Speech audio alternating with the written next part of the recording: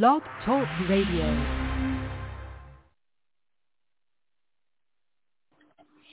Amen. Amen. Good evening, everybody. Good evening. Hope you're having a great day so far. Amen. I want to thank God for this moment. I want to thank God for how my day has went today. I want to thank God that my wife is home now, so he has evidently taken care of her throughout the day and still is. If you ask her, he still is. Promise you. So, again, good evening. Welcome to the Royal Blueett radio show on Chaos Blog Talk that is owned and operated by Mr. Elder Oliver. We appreciate you, sir, for this platform and the many platforms that you provide to other folks as well. May God continue to bless you. Whatever you put your hand to, may God bless it and expand it. Amen, amen. So it's just me and my wife tonight. My youngest daughter has something to take care of. I got a middle daughter that's also... She just got off work. Huh? She just got off work. Okay, well, she just got off work. All right, my youngest daughter. My middle daughter, who's also usually on with us, is in Jamaica at the moment. Seems like she's always on vacation. That's a good thing. Hope she can afford it now, because she'll be calling me next week. Daddy, help me with something. But God is good. I'm glad that she's enjoying her life, as we all should. So tonight, again, it's just me and my wife, my best friend, my partner. I could say that we used to be partners in crime also, but them crime days is over with. And we're just trying to do... crime by yourself. I wasn't your partner in crime. All right, so y'all see how the night is going to go. I was going to finish that up with just me doing something, her not her, but, she jumps to conclusions real quick. That's what I deal with every day. So every day is a party, or every day is a mutiny, or every day is a sitting in court as a witness getting cross-examined by the prosecutor and the defense in my house. So tonight I'm going to do a Bible study, and the floor is open to my wife to jump in at any time. And again, this Bible study is going to be line upon line and precept upon precept, and it's going to be commentary as far as what these scriptures are saying. What the actual scripture is saying in the commentary or the application of it behind that. Some explanations may be a little longer than others. Just bear with me. Just remember which scripture I read and what I'm reading about that scripture. And then I'll double back and read that scripture again before we go to the next scripture. Some scriptures might be 2 at a time, 3 at a time, or 1 at a time. But as it's combined or not combined, the explanation of what the writer, in this case, the Apostle Paul, was saying will be summed up in the commentary of that scripture. So I'm going to ask my wife to pray us in, and we'll get started as soon as she's done praying. Father God, in the name of Jesus, Lord God, we just want to say thank you, for this is another day that you have made, Lord God, and we have been rejoicing all day in it, Lord God, and I just want to say thank you, Lord God, for this Bible study that my husband is getting ready, Lord God. Anoint his mind, anoint his lips, Lord God. Let him say the things that you want him to say, Lord God. Let no flesh get any glory, Lord God, and I just want to say thank you, Lord God, for him teaching this Bible study line upon line, and Lord God, for even the babes can understand it, Lord God. And I just want to say thank you, and I just want to say praise you for using him for your glory, Lord God. Not our glory or his glory, but for your glory. In Jesus Christ's name, Lord God, let somebody get something out of this lesson on tonight that can carry them for the rest of their life, Lord God. In Jesus Christ's name I pray, amen. Amen. Amen. Thank you, sweetie. So I don't usually give a subject when I teach, but I want you to keep in mind of what we're going to read and go through. Keep in the back of your mind unity in the body of Christ. Unity in the body of Christ. Thank you, Jesus. So we're in Ephesians chapter 4. Coming out of Ephesians chapter 4. And I'm going to be starting at verse 1. I'll give you a second to get that.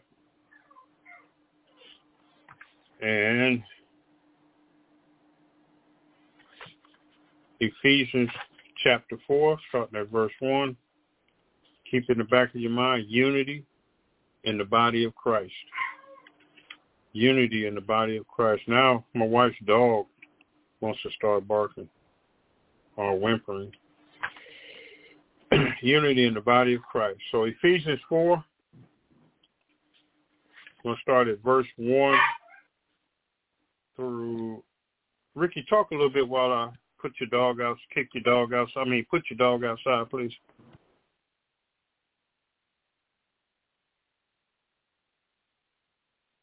The dog out of you. Well, go ahead.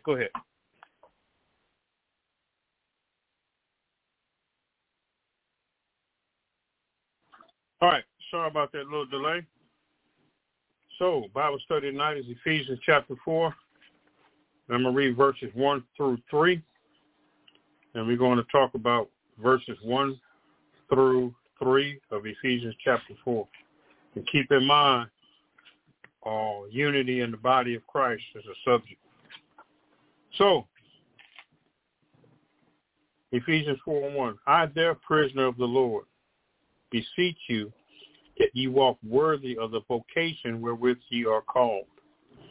And I could stop right there and put my own explanation on that because I've heard this taught and preached many times. And a lot of people think that it's an elder or a minister or a pastor or whatever. But let's keep going. I, therefore, the prisoner of the Lord, beseech you that you walk worthy of the vocation wherewith you are called, with all lowliness and meekness, with long-suffering, forbearing one another in love, endeavoring to keep the unity of the Spirit in the bond of peace. So I'll read that one more time. Ephesians chapter 4, verses 1 through 3. I, therefore, the prisoner of the Lord, beseech you that you walk worthy of the vocation wherewith ye are called, with all lowliness and meekness, with long-suffering, forbearing one another in love, endeavoring to keep the unity of the Spirit in the bond of peace. All right. So I'm going to give a little history to how Paul got to this point from chapter 1 to chapter 4. So in Ephesians 1, Paul explained that we were chosen by the Father, redeemed by the Son, and sealed by the Holy Spirit. In chapter 2, he described our being dead in sin and becoming alive in Christ, followed by a detailed explanation of how Gentiles and Jews are now one in the body of Christ.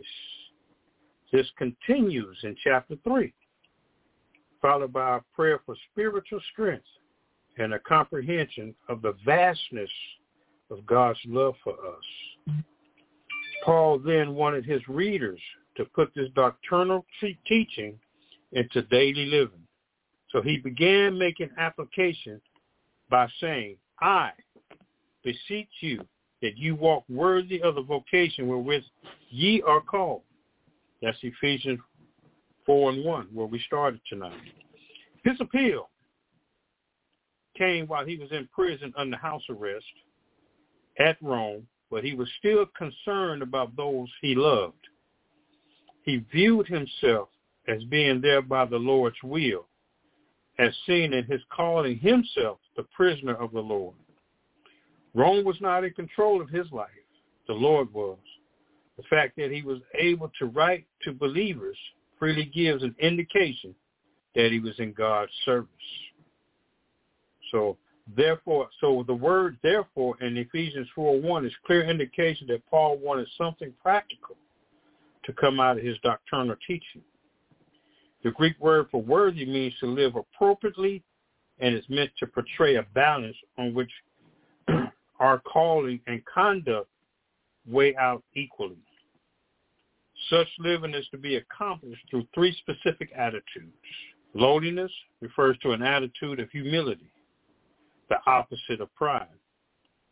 True unity among those in the body of Christ would not be accomplished in pride if pride motivates us. The second attitude, meekness, is a reference to a gentle rather than one that is aggressive or harsh. Long-suffering is a spirit of patience that would enable us to lovingly tolerate each other's irritable attitudes. As we allow the Holy Spirit to develop these attitudes in us, we will promote the unity of peaceful existence with God, full of existence with God among his own. So that was a full explanation of verses 1 through 3. I'm going to read those 3 verses over again, and I'm going to ask my wife if she got anything for us tonight. So Ephesians 4, verses 1, 2, and 3. I, therefore, the prisoner of the Lord, beseech you that you walk worthy of the vocation wherewith ye are called, with all lowliness and meekness, with long-suffering, forbearing one another in love, endeavoring to keep the unity of the Spirit in the bond of peace. Sweetie, you got anything behind those verses?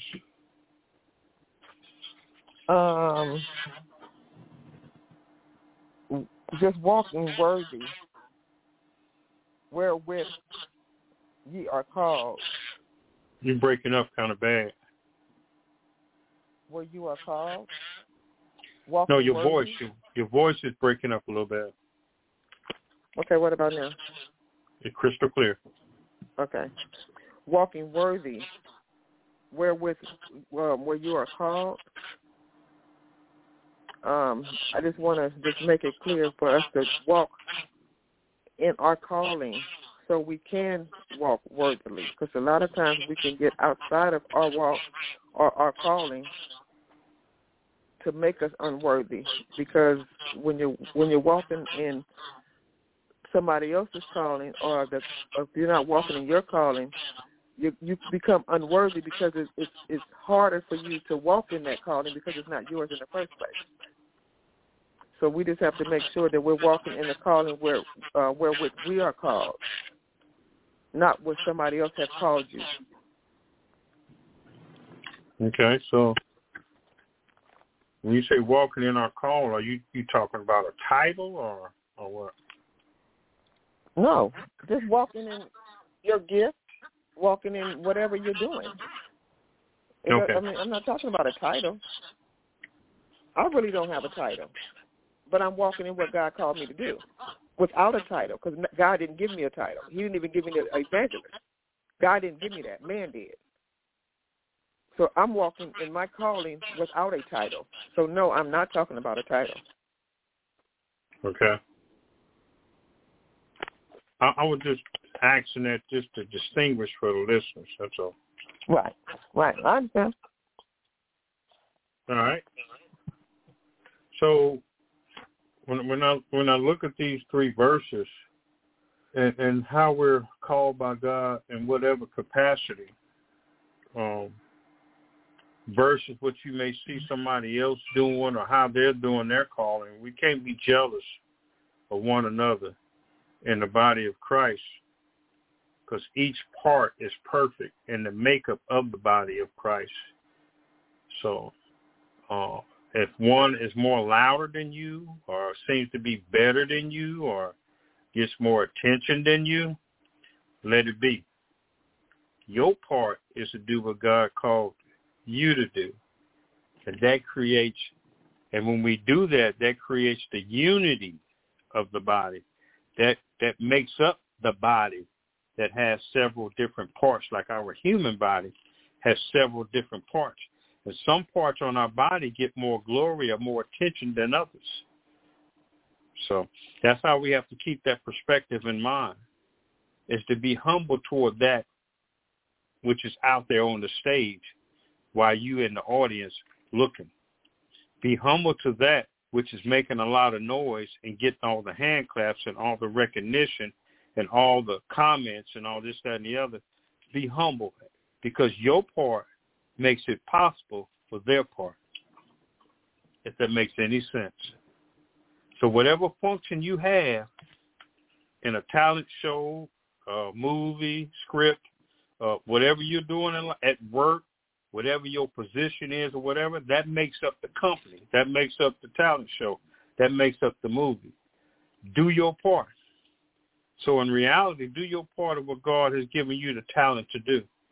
And just make sure you do it wholeheartedly with meekness. Make sure you do it with long-suffering. I mean, for bearing things. Long-suffering for it's not there yet. Or long-suffering for you humilitize. Or for bearing one another in love, for the unity of peace. So, endeavoring to keep the unity of the Spirit in the bond of peace. Amen. So let's go to verses 4, 5, and 6. So we're coming out of Ephesians chapter 4 through verse 1, 2, and 3. A subject to keep in mind is unity in the body of Christ. Unity in the body of Christ. So now we're going to go down to verses 4, 5, and 6 of Ephesians chapter 4. Verse 4. There is one body and one Spirit, even as ye are called in one hope of your calling. Verse 5. One Lord, one faith, one baptism. Verse 6. One God and Father of all, who is above all, and through all, and in you all. So I'll read that again, and we'll go to the commentary of what that means. So verse 4 of Ephesians chapter 4, there is one body and one Spirit, even as ye are called, and one hope of your calling. Verse 5, one Lord, one faith, one baptism. Verse 6, one God and Father of all, who is above all, and through all, and in you all. So let's see what Apostle Paul is saying on that. So here's why we should be so concerned about maintaining unity amongst ourselves. There is just one body and one Spirit. As it is with any human body, so it is with the body of Christ. Fractures cause nothing but pain and inability to operate properly. The one body, one Spirit Paul mentioned are the first two of 7 facets of the unity of the body of Christ. The next one is the one hope of our shared calling. We believers all have a common hope for the future, namely eternal life with him. There is but one Lord Jesus for all of us. How can we believers have the same Lord and not live in unity? How can we believers have the same Lord and not live in unity? He becomes our Savior by the avenue of faith, and there's no other way. So we come by just one faith. That is part of our unity. We also all share one baptism, having been baptized by the Spirit into the body of Christ. And overall is the one God and Father we share. He is described in superlative terms, above all and through all, in you all. This is limited to believers, because only those who receive his Son have the Father. Our unity is a result of the strong work of the triune God. Amen, amen, amen. So I'm going to read them verses again, and we'll see if we got any comments. I think it was Ephesians 4, verses 4 through 6, 4, 5, and 6. So there is one body and one Spirit, even as ye are called, and one hope of your calling. One Lord, one faith, one baptism. One God and Father of all, who is above all, and through all, and in you all. So remember our subject, unity in the body of Christ. Ricky, you got anything, sweet?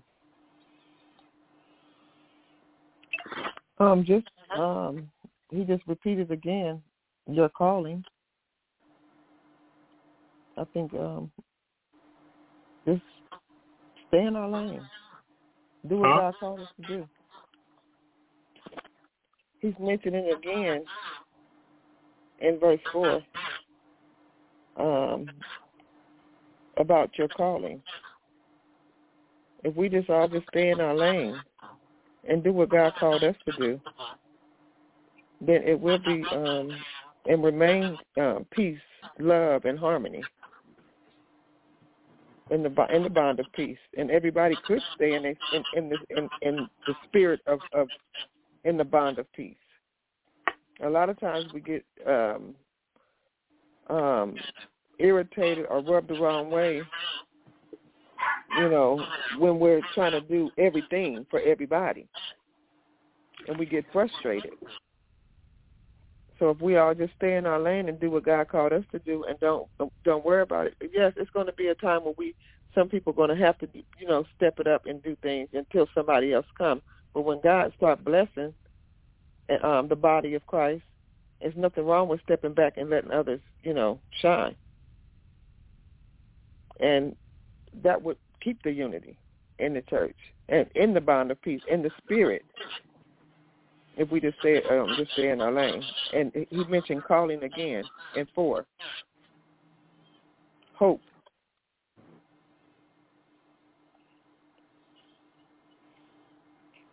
Yeah, so verse 4, there is one body, one spirit, even as ye are called, and one hope of your calling.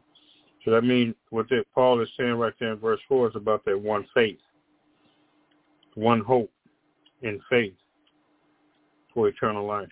But yeah. All right. So we all hoping, and we're all hoping for the same thing. I hope. We should have one hope. Yep, that's what Paul is saying right now. That's for the unity in the body of Christ. There is one body, one spirit, even as you are called, and one hope of your calling. So there's what Paul is saying before, there's no other way. And the hope that we're calling, the hope that we are hanging on is that faith. And only faith through Jesus Christ can we have this, can we be with God eternally. So yeah, one hope of your calling, one Lord, one faith, one baptism. All right, good deal. So we're going to move on from there, and we won't be with you guys. We won't hold you too long tonight. So we're going to go to verses 7 and 8 of Ephesians chapter 4, verses 7 and 8. But unto every one of us is given grace according to the measure of the gift of Christ. So hear what I'm reading now. Now, Paul is going into why we should have this one hope because of our calling. Why we should be doing the things that we're doing. As in verse 2 where he mentioned, with all lowliness, meekness, long-suffering, forbearing one another in love, endeavoring to keep the unity of the Spirit in the bond of peace. There is one body and one Spirit, even as ye are called, and one hope of your calling, one Lord, one faith, one baptism, one God and Father of all, who is above all and through you all, and through all, and in you all.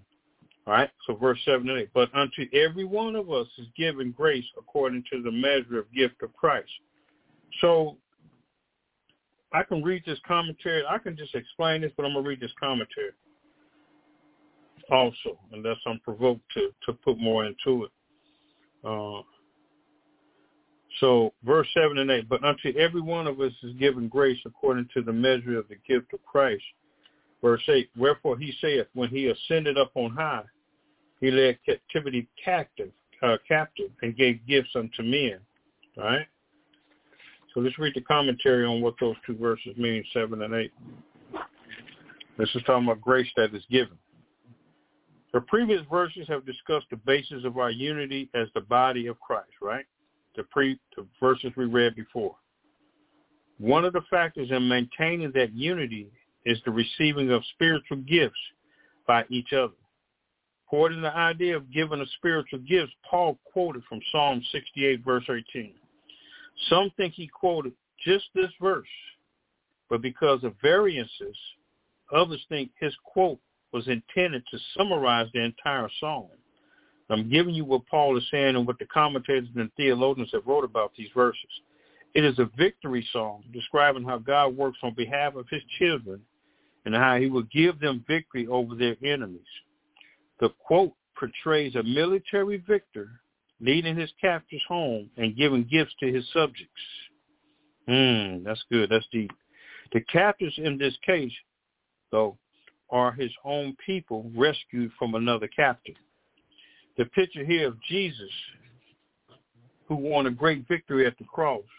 He returned home, that is, ascended to heaven, victorious, with the ability to free all those who had been previously held captive by sin. Because of his victory, he was also able to give gifts to his people, specifically those who had received him as Savior and were now part of his newly formed church. I don't know if that's too deep for y'all, but I got that. So I'm going to read verse 7 and 8 one more time. Excuse me. But unto every one of us is given grace, according to the measure of the gift of Christ. Wherefore he saith, when he ascended up on high, he led captivity captive and gave gifts unto men. Amen. You got anything, Tank? That just reminds me, when you said it a couple of times in your walk to me about giving people grace, and why you give people so much grace is because God gave you so much. And that's why you give people the grace that you give them. And I should look at it the same way. And ever since you told me that, that's how I look at it. You know, giving people the benefit of the doubt. You know, just trying to put yourself in somebody else's shoes. More or less. You know, you're trying to be more understanding of others, because God was understanding for us, and we've come from a rough side of the track, and God has given us so much grace, and you made that clear to me, you know, and that stuck with me. That stuck with me, and I think about that, you know, often. Then I want to quick to just do what I want to do with people. And I just have to remember, you know, the grace that God gave me. Amen. And I think that way to this day. Even when I do get stubborn, even when I do have an attitude, but you know, some days we stubborn, we have attitudes, we have rough days or whatever. I cannot escape giving somebody the benefit of doubt. I can't escape it because I am so, and I am so grateful that God extended his grace to me when I didn't even know who he was. In situations, a lot of situations I couldn't get myself out of. And he didn't have to do that for me, because at that time in my life I was so rude. I was so quick. I was so unchristlike. I promise you. I was reading something else this morning. Studying something else this morning about Christ died for sinners.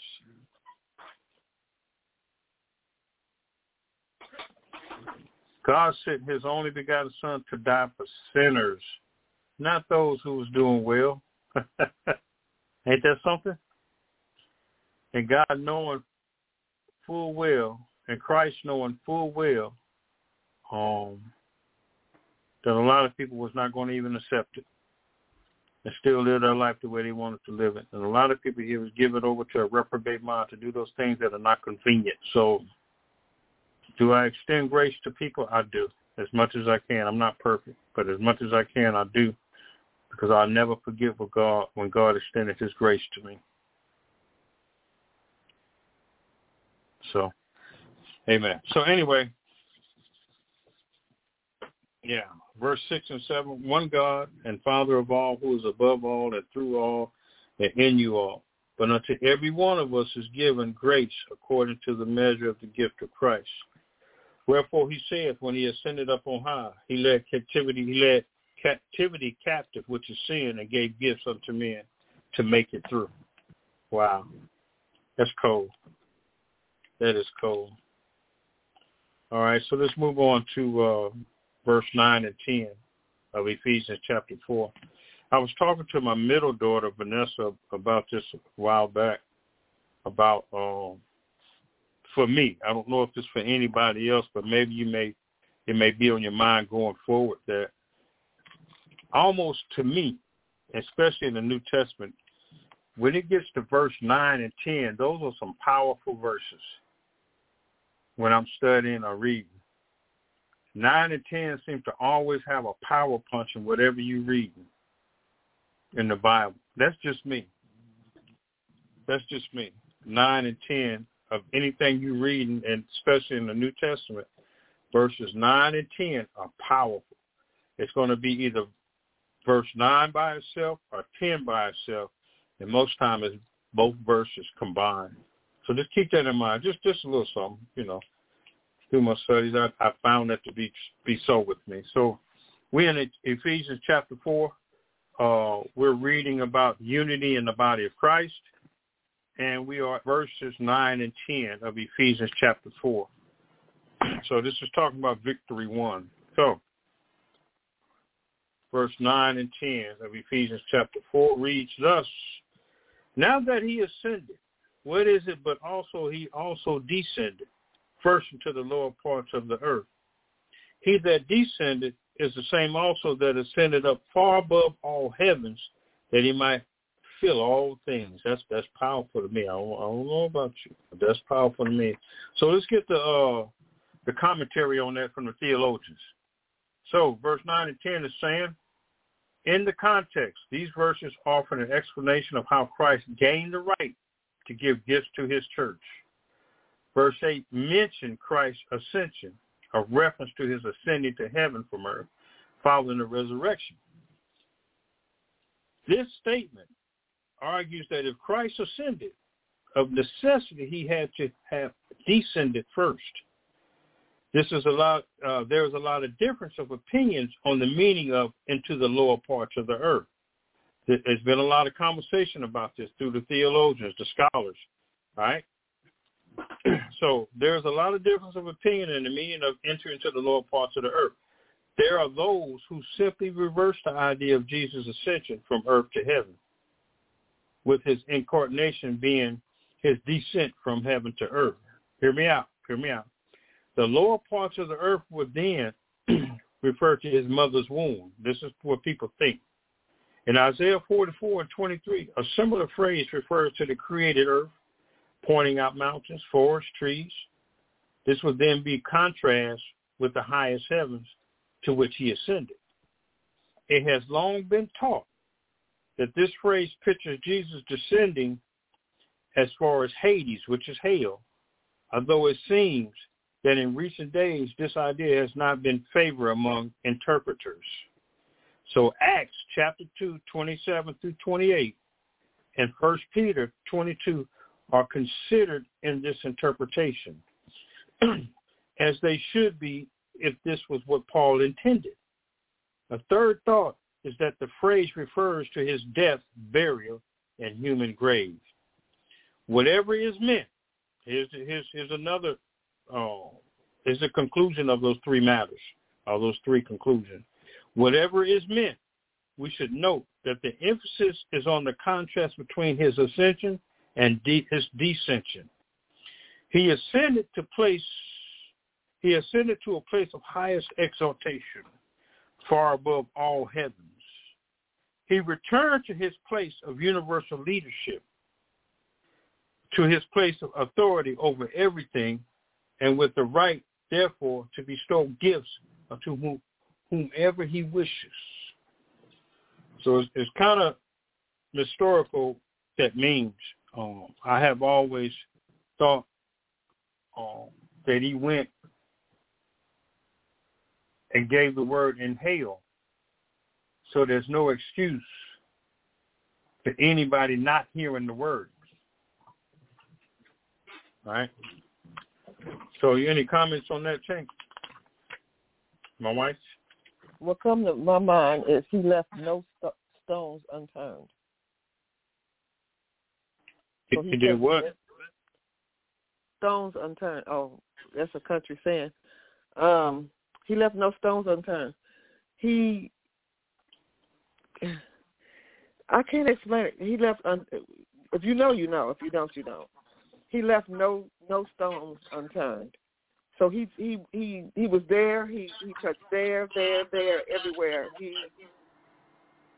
The whole universe, everything. So when it came time, so it was no excuse. So when it comes time for God to speak to those in hell, they can't say I didn't know.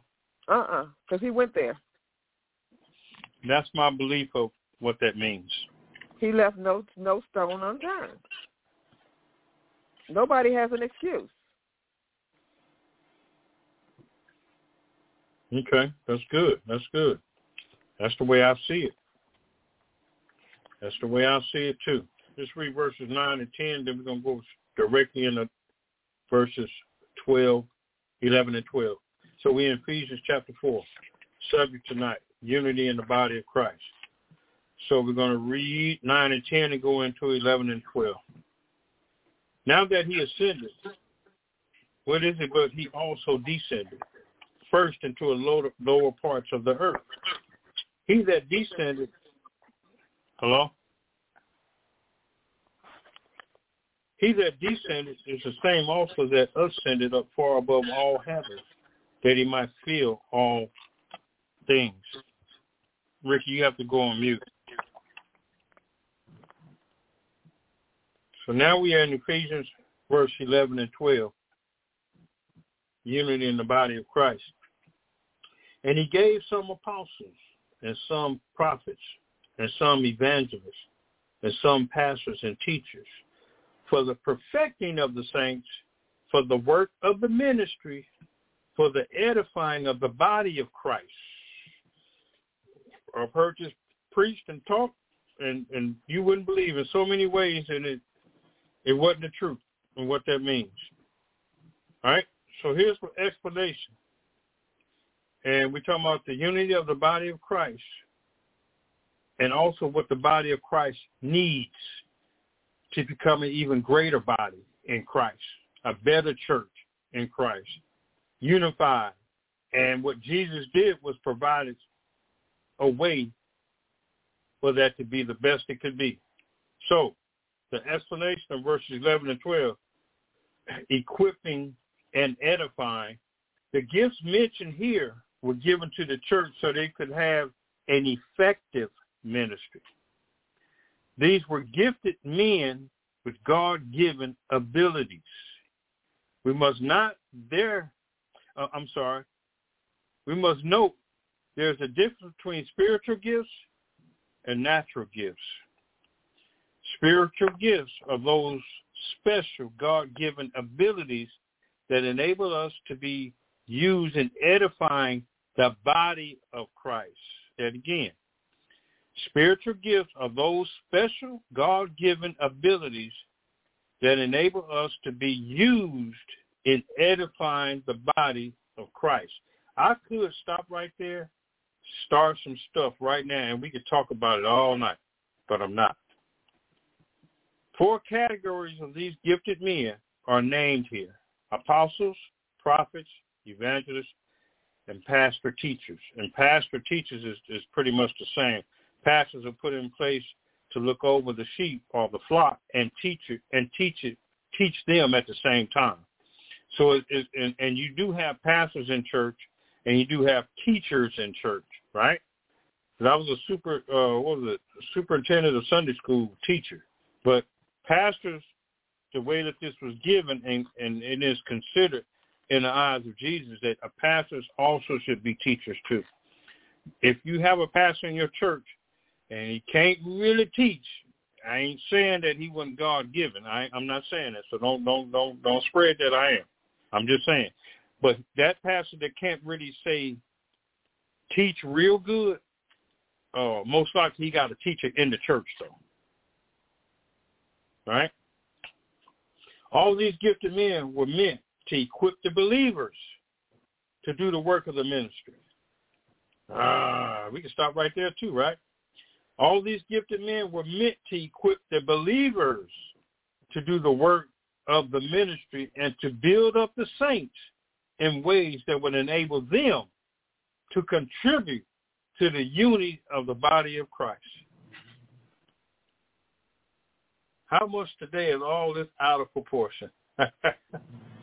I'm not saying every church is like this. You know, I'm not saying that at all. So I don't want to put that out there that every church, I'm not saying that. You know, you may have been somewhere where you didn't see all this. You may have been somewhere where a title was so high, you know, you had to brush the floor before, you know, one of them gifted ones walked. Well, I'm just saying, I ain't trying to start no mess. What you got, my sweet wife, on that? I was just gonna say preparing the lay members. That's not none of those titles on how to serve and how, you know, to conduct services and to go out and pull those in that's like them, but prepare them to do so. Yeah. And enlighten them on what a prophet is, because some people may have prophet abilities and don't know it. You know, enlighten them on what a pastor is set in place for, because some of them could be great leaders with attributes that are out of this world that can be pastors and don't know it. I should say stir up the gifts as well. Yeah. But see, the thing is, you know, and I'm just speaking on experience that some title holders, you know, they try to keep it. They don't want to see another person. I won't say that. It seems like they don't want to see another person come up to their level and even go beyond their level. But you know, the best thing you can do with the abilities that you have is teach somebody what you know, and hopefully they'll learn more than what you give them and be better than what you are, so they can keep it moving. That's a good teacher. That's a good teacher. Like at work, I got guys that work for me, and I try to teach them as best I can about leadership, so they can go on and be leaders. And that not saying that I want to be looked at that I'm that good. No, it's just that's a good look on you, that you can pass an ability on, a skill on, and somebody take that and run with and build other leaders, other ministers, other prophets, other pastors, and just that's the unity of the body of Christ. There's nowhere in the Bible. There's nowhere in the book of the Bible where it has a certain number on how big that church can be. Right. There's nowhere in the Bible that says that. All right? So having some apostles and some prophets, I can't speak on apostles because the only true apostles I know about was in Jesus' day, and we didn't need apostles, from what I'm understanding, after that to have miracles and all that. And that's a long story. I won't even go into that. But to have some prophets and some evangelists and some pastors, which are teachers, is needed for the unity of the body of Christ. And it says for the perfecting of the saints. Mm-hmm. For the perfecting of the saints, to teaching the saints, for the work of the ministry, for they can be part of the work of the ministry. Right. So the ministry can grow. So the ministry can reach out even further than where you don't go. That person may live on the other side of town, but they're being taught, and they're being taught the ways of God. They're being taught the doctrine of Jesus Christ, that where you don't go, they go, and that's how things spread. That's how things get out there. It really upset me when somebody get over in the pulpit and speak and got the microphone and speaking over the pulpit about well, somebody evidently trying to help somebody else, but we want to talk about that person because they ain't part of the ministry. Come on now. They ain't part of the ministry because you ain't embracing them. They ain't part of the ministry because you're not unified with them. Maybe they're unified with God, and you're not. See? So I don't want to go all deep into that. I know I could, but I want to teach this tonight. I do. So even if we're not even talking about church right now, or the unity of the body of Christ, maybe we just talking about normal life, work, anything you're doing in life. If you got to change, if somebody's asking you and seeking your guidance, your leadership, because they see leadership in you, teach them and give them all you know. Give it to them. Don't be selfish. Don't be envious and that they might get better than you. No, person to be better than you. Mm-hmm. See?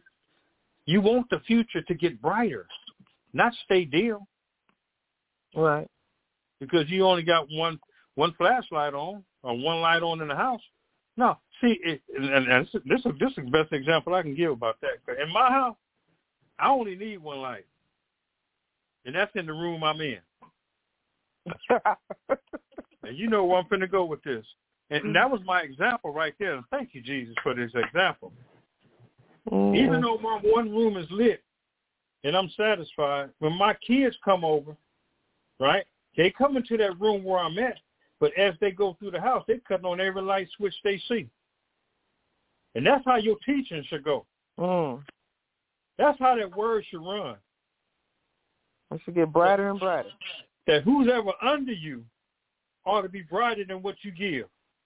Because you done lived a life to where you done had so much understanding. You should be living a life where you done got so much understanding of the Word of God, done walked in the Word of God, done experienced the Word of God, done been through hell and high water, and you saw God pull you out, that you should be able to teach what you know to somebody else, and they take that and run with it, and then join it with their life so they can teach on it more. So when my kids come over, they leave where I'm at in that one lit room, if I follow where they been, I'm thinking they checking to see if the lights just work all over the house. That's how a pupil, that's how somebody under you should be able to do. You ought to be able to pick up the paper one day. Oh man, Minister so-and-so, oh my God. It was 7,000 people there. And 3,000 got saved. It should be that way. You got something, Ricky? No, sir. I'm good. You're doing good. Amen. We got a couple more verses. I might have to finish next week. So we're going to go to verse 13 to 14. Stop getting off track. I just read it off. I ain't off track. You want to be off track.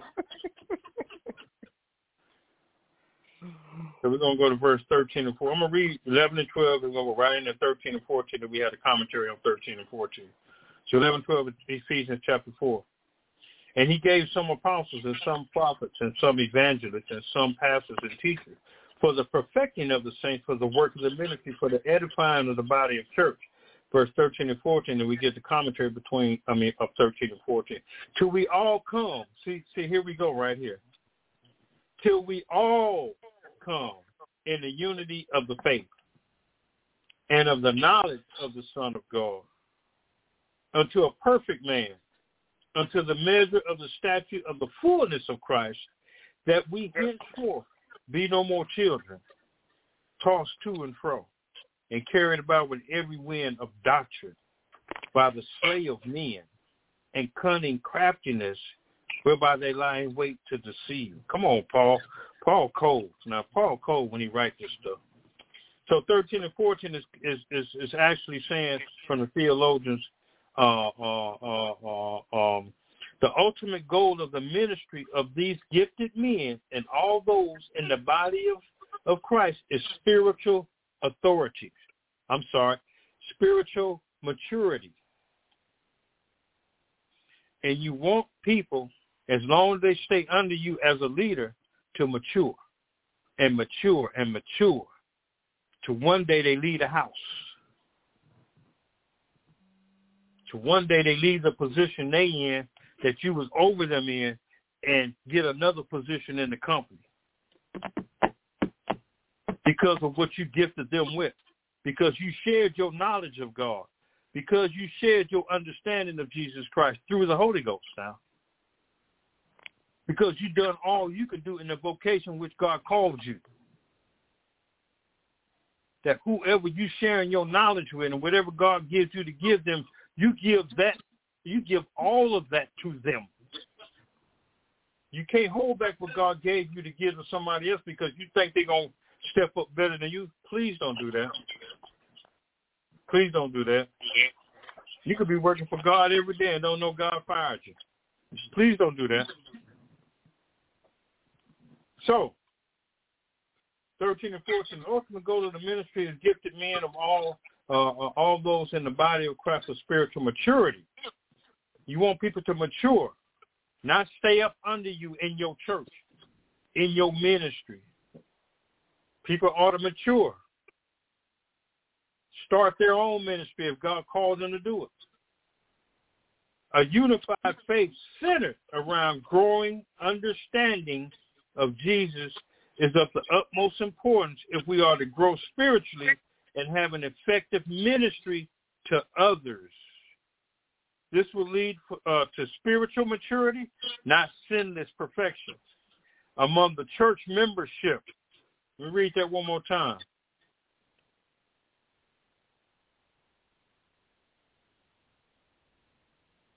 Let's see. Okay.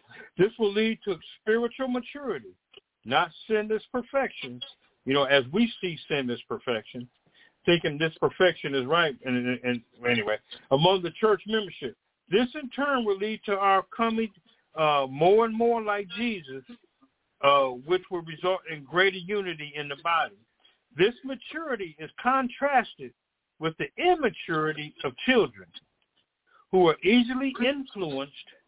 Immature believers are easily influenced by false or inaccurate teachings. Deliberate false teaching comes from those who craftily and purposely twist the scriptures in order to attract followers to themselves.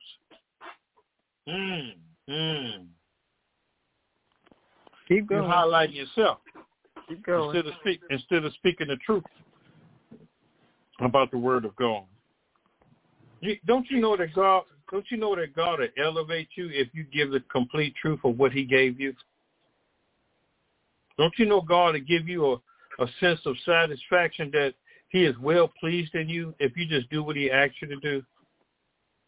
Mm-hmm. Just do it.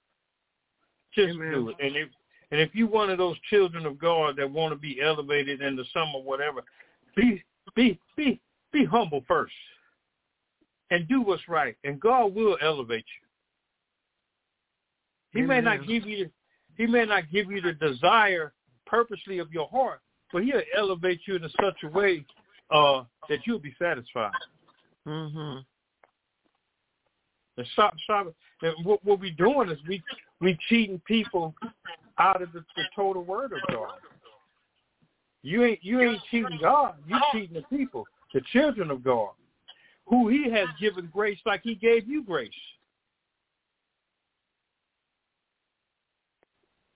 So if we say we believe in the death, burial, and resurrection of Jesus Christ, and we believe we are saved, and then God takes us and places us in the ministry to edify him, to glorify God and edify Jesus, and to teach the people so they can be mature Christians, so they'll be running around like children that every time a teacher come around, they believe that teacher for whatever they say. No, somebody come to your church and they preaching for the first time, and if you have taught right, if you have given the people the truth of what God gave you to give, can't nobody come in there and teach nothing different. You'll have hands raised in the air. Hey, wait a minute, that ain't what that means. Okay. See?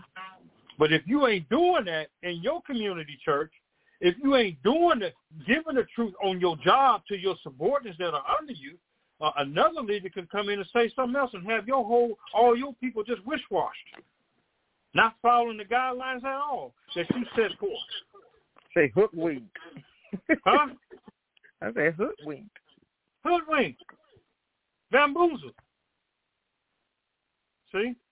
So whatever stage you are in your life, whatever you work, church, anywhere, and you a leader, give the truth. Give the basics. Give the foundation. Set the foundation so that who's ever under you, including yourself, can stand on. Because ain't nothing like standing on the word of God if you're telling it truthfully. Mm-hmm. Ain't no need to argue with nobody. Ain't no need in going back and forth about it. Open up your Bible and tell them what the word say. Or if God happened to give it to you at that moment, word for word, give them what the word say. I don't hate people that can't teach. It's just that they're ignorant of the knowledge. And not saying that they're stupid. Ignorant mean I don't know. But I can't stand for a teacher to get up there and portray that they know it all and they don't. I can't take that. I can't do that. Now, I can understand somebody trying to teach, but they ain't putting themselves out there that they know it all and make a mistake here or there. You got to mature somehow. I can take that. But if you got your chest out and you ain't teaching it right, I got a problem with that. I really do. Because you're confusing listeners that can go either way in life. Go to hell or go to heaven, depending on what you teach and preach.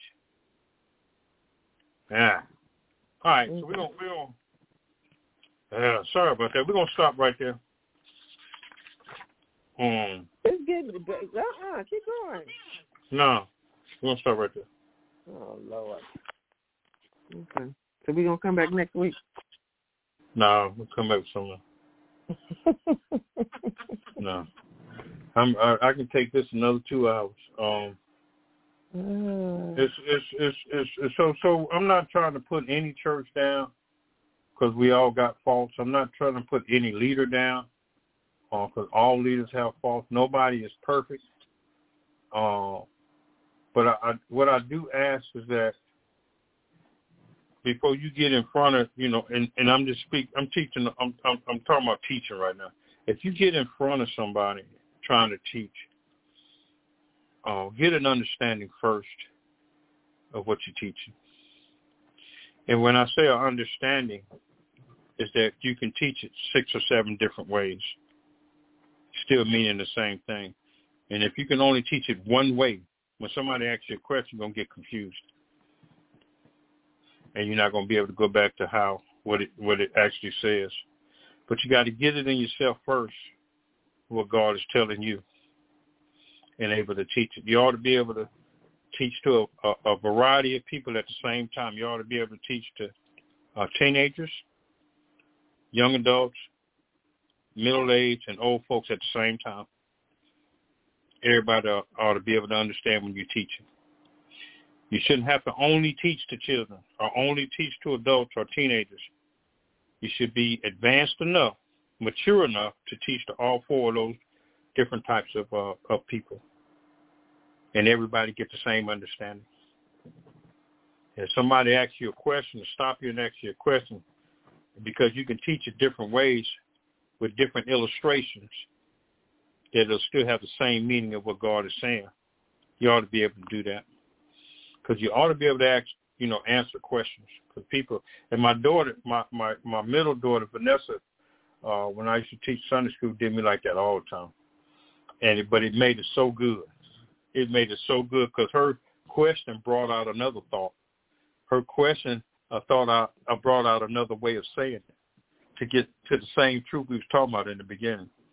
And I can't say nothing else about that from other teachers. But yeah, so tonight I hope we were just talking about Ephesians chapter 4. We went through verses 1 through 14.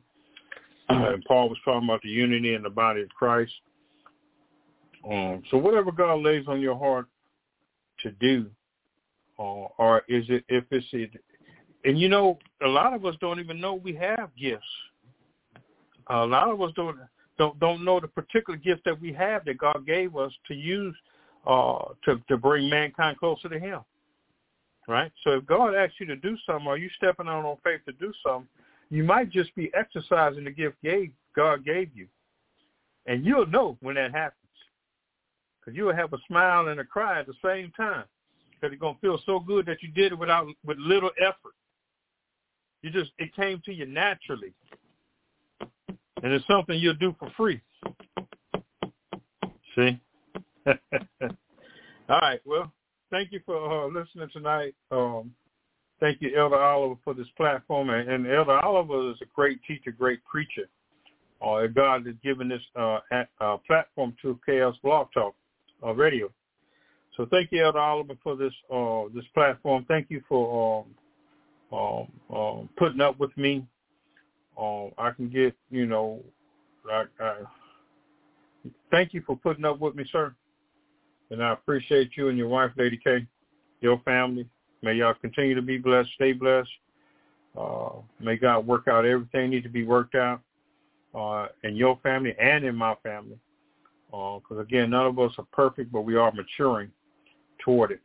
So when you ever think about the word, I'm back in the list. When you ever think about the word maturity, think about growth.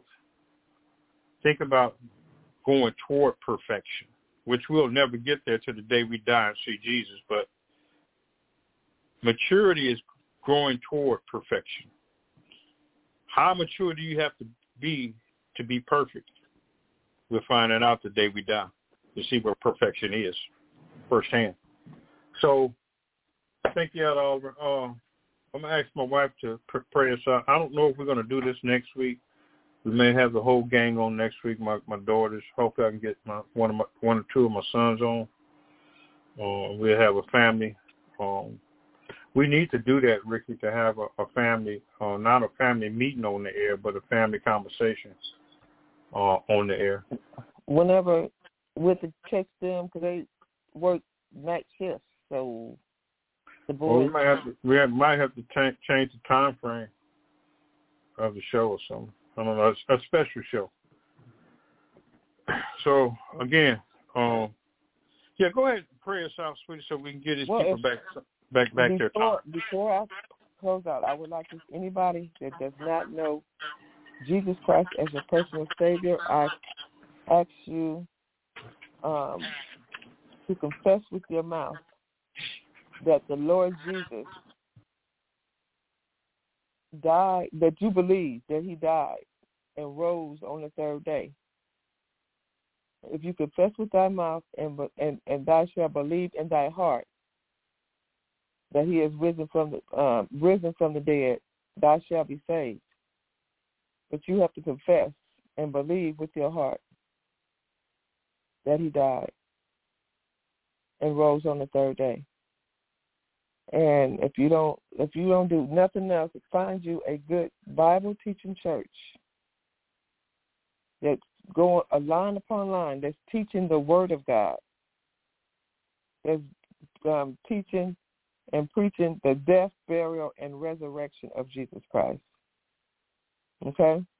Well, Father God, in the name of Jesus, Lord, I thank you for another Royal Blues broadcast, Lord God. I just want to say thank you for the man of God, Lord God. Pour back in what he poured out to your people, Lord God. Stir up the gift in each and every person that's listening on the air on tonight, Lord God. Those who don't know their gifts, Lord God, I pray that they ask you what, Lord God, and I just want to say thank you and I praise you for everything that you get ready to do in their lives, Lord God. If they seek you first, your word says seek you first, Lord God, and I just want to say thank you. Give them the heart and the mind to seek you first. Find out what you're doing in this season and let them get busy doing it, Lord God. Stir up the gifts in the fivefold ministry, Lord God. Lord God, touch each and every teacher, preacher, apostle, evangelist, Lord God. Let them do what you call them to do, Lord God. Teaching those, Lord God, and preparing those, Lord God, that's up under them, Lord God, preparing them on how and what to do, Lord God, to serve your people and to go out and witness, Lord God. And I just want to say thank you in advance for building your kingdom, Lord God. In advance for next week, Lord God, whatever the topic may be or whatever we're talking about, Lord God, anoint it, Lord God. Let it be uplifting for your kingdom and the building of your kingdom, Lord God. And I just want to say thank you again for Elder Oliver and his wife, Lord God, Keisha Oliver, Lord God. Touch their families, Lord God. Touch them, Lord God, in a mighty way, Lord God. Strengthen them even more, Lord God, so they can serve your people, Lord God, and do your will, what you have put in their hearts to do, Lord God, and my family. In Jesus Christ's name I pray, amen. Amen. Good night.